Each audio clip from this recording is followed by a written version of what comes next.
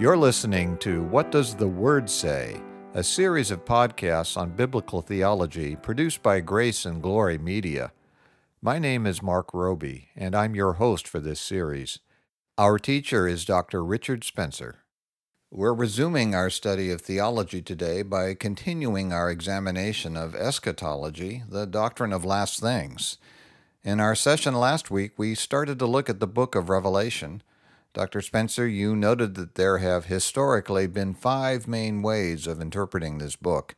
The first approach is called the preterist approach, which assumes that the book describes events that happened during the life of the Apostle John, or very shortly thereafter.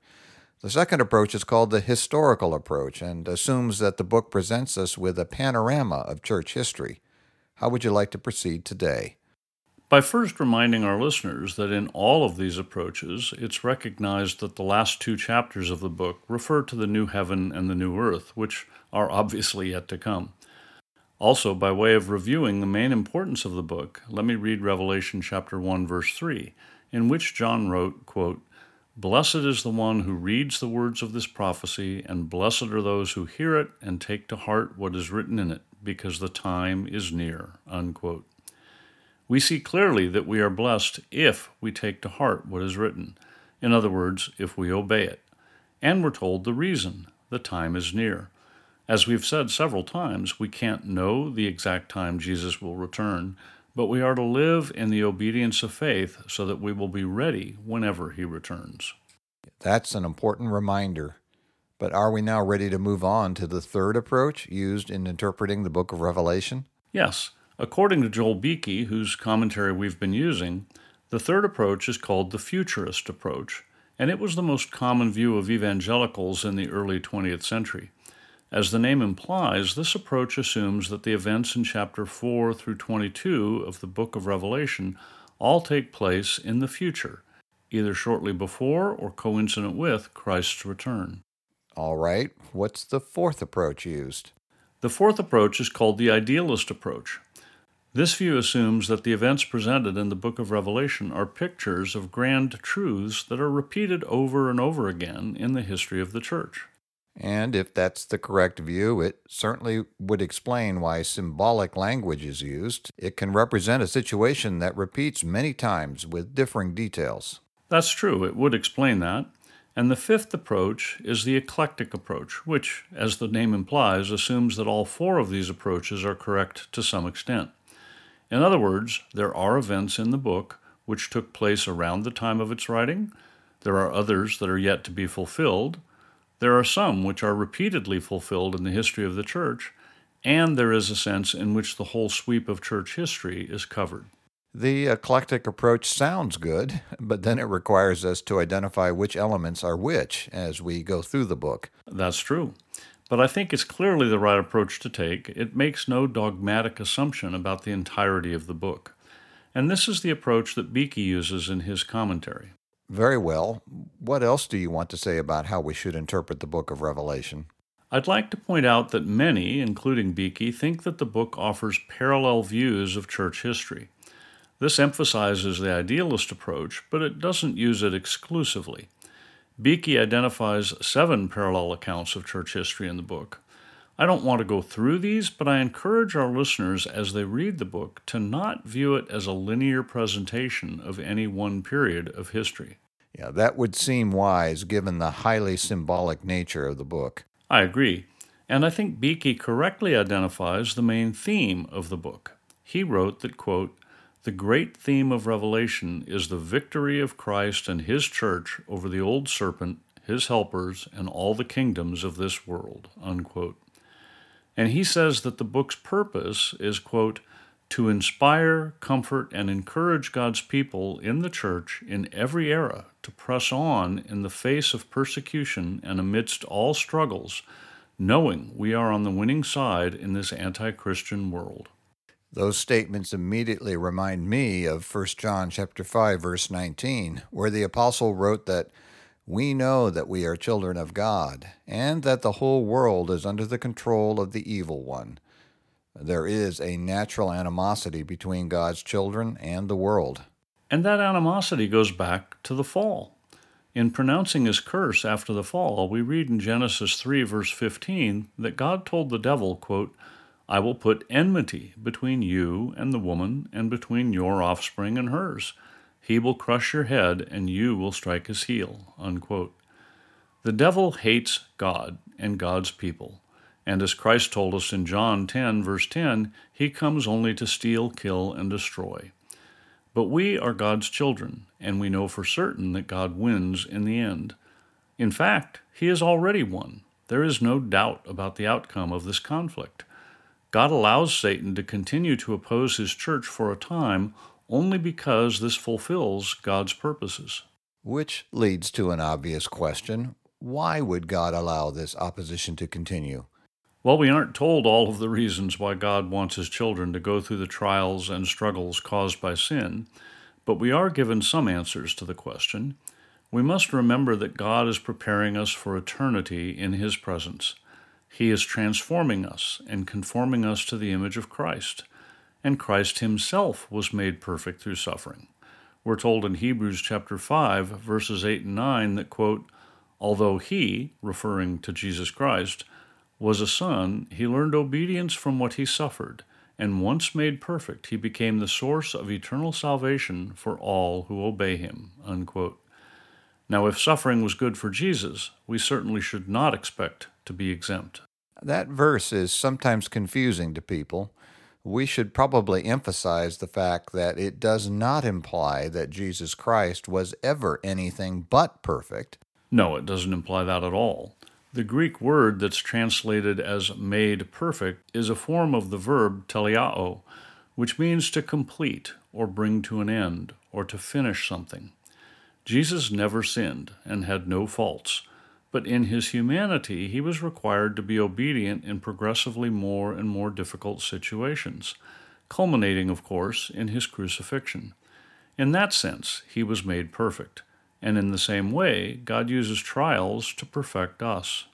That immediately makes me think of Romans chapter 5, verses 3 through 5, where Paul wrote that we also rejoice in our sufferings, because we know that suffering produces perseverance, perseverance character, and character hope.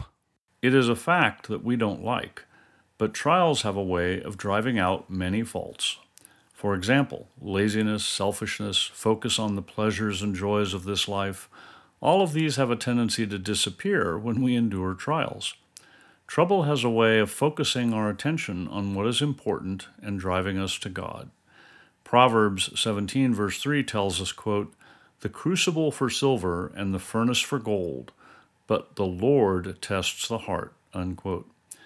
Now, you purify metals like gold and silver by heating them in a furnace until they become liquid. The impurities then float to the surface as dross that can be skimmed off. In the same way, troubles bring our impurities to the surface where they can be dealt with. In Isaiah chapter 48, verse 10, God said, "See, I have refined you, though not as silver.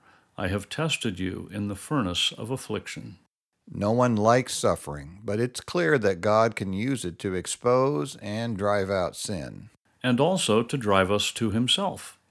After describing some of the hardships that God put him through, the Apostle Paul wrote in 2 Corinthians chapter 1, verse 9, quote, "Indeed, in our hearts we felt the sentence of death, but this happened that we might not rely on ourselves, but on God who raises the dead." Unquote.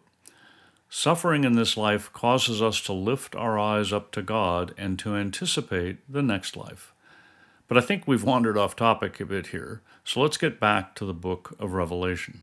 All right, we discussed how to interpret the book and what the main theme is and what the practical purpose of the book is. What else would you like to say?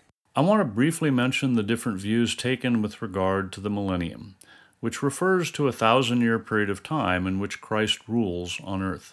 Although few would say that the period has to be 1,000 years, most people understand this to refer to a long period of time. That's true, and the millennium is only explicitly mentioned in chapter 20 of Revelation. In verses 1 and 2, John wrote, quote, "And I saw an angel coming down out of heaven, having the keys to the abyss and holding in his hand a great chain. He seized the dragon, that ancient serpent who is the devil, or Satan, and bound him for 1,000 years." Unquote. We are then told of Christ reigning in this period and of Satan being released briefly at the end of this time before being finally and utterly defeated and thrown into the lake of burning sulfur. This is a difficult chapter to understand. I agree, and I'm not going to attempt to interpret it line by line. I just want to make a few general comments, and then I'll leave it to our listeners to read commentaries, like the one we've referenced by Beeke, and make up their own minds. There have been 3 different major views over the centuries on how to understand this millennium. The first is called premillennialism. And the prefix pre in that word indicates that this view assumes that Christ returns prior to the millennium. That's right. And this is probably the majority view among evangelical Christians today. As I noted when discussing the different views of how to interpret the book of Revelation, this view typically goes along with viewing most of Revelation as describing events that are to occur in the future. There are different flavors of this view depending on whether Christ will return prior to a period of severe trouble called the Great Tribulation or after the Great Tribulation. And that period, called the Great Tribulation, is mentioned in Matthew chapter 24, verse 21, where in the King James Version we read that Jesus said, "For then there shall be great tribulation, such as was not since the beginning of the world to this time, no, nor ever shall be." That's correct, and I don't want to get into the different views on this topic. I would refer interested listeners to the excellent presentation of the different millennial views given by Wayne Grudem in his systematic theology. All right, what then is the second major view of the millennium? It's called postmillennialism, and as the prefix post implies, it assumes that Christ will return at the end of the millennium. This view takes a very optimistic view of the future history of mankind. It assumes that Christians will be so successful in evangelism that at some future time the world will almost be completely Christian and will enjoy a time of increasing righteousness and peace prior to Christ's return. That is very optimistic, and I certainly would enjoy living to see such a time. But finally, what is the third view? It's called amillennialism, meaning that in this view there is no future millennium at all. Rather, this view states that the millennium refers to the entire period of time inaugurated with Christ's first coming and ultimately concluding with his second coming, the final judgment, and the creation of the new heavens and the new earth. This is the majority position among Reformed believers. And to which of these views do you subscribe? I will have to say that I hold a slight preference for the classic post-tribulation premillennial view, which is the one supported by Wayne Grudem. But I also find some aspects of the amillennial view to be worthy of consideration, and that's the view defended by Joel Beeke. But, and this is the most important point I want to make with regard to the millennium, your particular view of the millennium is not an essential element of true biblical Christianity.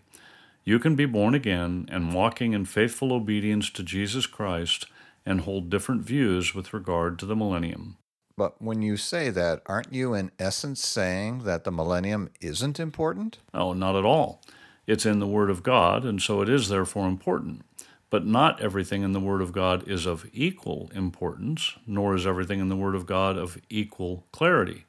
There most definitely is a blessing to be obtained by studying what God's Word says about the end times, even if we don't all agree on the details, and even if we don't personally come to a firm conclusion as to what we think will happen in detail. The danger is in getting so caught up in the details of the end times that we neglect the more important aspects of God's Word. And what are the more important aspects with regard to the end times? Well, you could certainly put this in different ways, but I would say there are 2 aspects of the end times that are of critical importance for Christians, and we've already mentioned both of them. And what is the first? That God wins. We may not all be premillennialists or amillennialists or postmillennialists, but we should all be panmillennialists, meaning that we should believe it will all pan out in the end. God is sovereign, and all that he has ordained will come to pass, and that should give us great hope and courage. Jesus Christ has already won the victory, and if we persevere in following him, we will receive a crown of glory and join him in eternal victory. And we should add that all who have been born again will be enabled by God to persevere to the end. We don't persevere by our own strength, but by His. In John chapter 10, verses 28 and 29, Jesus, in speaking about His followers, said, I give them eternal life, and they shall never perish. No one can snatch them out of my hand. My Father who has given them to me is greater than all. No one can snatch them out of my Father's hand. That is very true. And because God wins in the end, we must make every effort to make our calling and election sure, and to lead others to Christ. There is an eternal heaven, and there is an eternal hell. They are the two most important realities. And the purpose of this life is to come to a saving knowledge of Jesus Christ. Nothing else comes anywhere close in importance. Not the exact nature of the millennium, not the issue of abortion, not evolution, not the age of the earth, nothing. Christians must not allow themselves to be sidetracked from the fundamental mission. Very well. And what is the second critical thing for believers to know about the end times? That we are to live all of life in light of the end. We are to continually walk in the obedience of faith and with the realization that Jesus could come at any moment, or we could be taken home at any moment. That is the ethical demand that a consideration of the end times places upon us, and it was clearly, as we have seen, the emphasis given by Jesus and the writers of the New Testament. Finally, I'd like to quote the final paragraph of the Westminster Confession of Faith, chapter 33, paragraph 3. As Christ would have us to be certainly persuaded that there shall be a day of judgment, both to deter all men from sin and for the greater consolation of the godly in their adversity, so will he have that day unknown to men, that they may shake off all carnal security and be always watchful, because they know not at what hour the Lord will come, and may be ever prepared to say, Come, Lord Jesus, come quickly. Amen. Very well, then, are we done with the topic of eschatology? We are. And in our next session, I want to wrap up our study of the 6 loci of Reformed theology. I look forward to that. But now let me remind our listeners that they can send questions or comments to info@whatdoesthewordsay.org, and we'll do our best to answer. You've been listening to What Does the Word Say? Brought to you by Grace and Glory Media. And I'm Mark Roby. In our next session, Dr. Spencer will wrap up our study of the 6 loci of Reformed theology. We hope you'll join us. The session you heard today is available, along with all other sessions, in the archive on our website at whatdoesthewordsay.org. We also have a free book available to you entitled Good News for All People, written by Reverend P.G. Matthew, founder and senior minister of Grace Valley Christian Center. To request your free copy of this excellent summary of the biblical message of salvation, go to whatdoesthewordsay.org.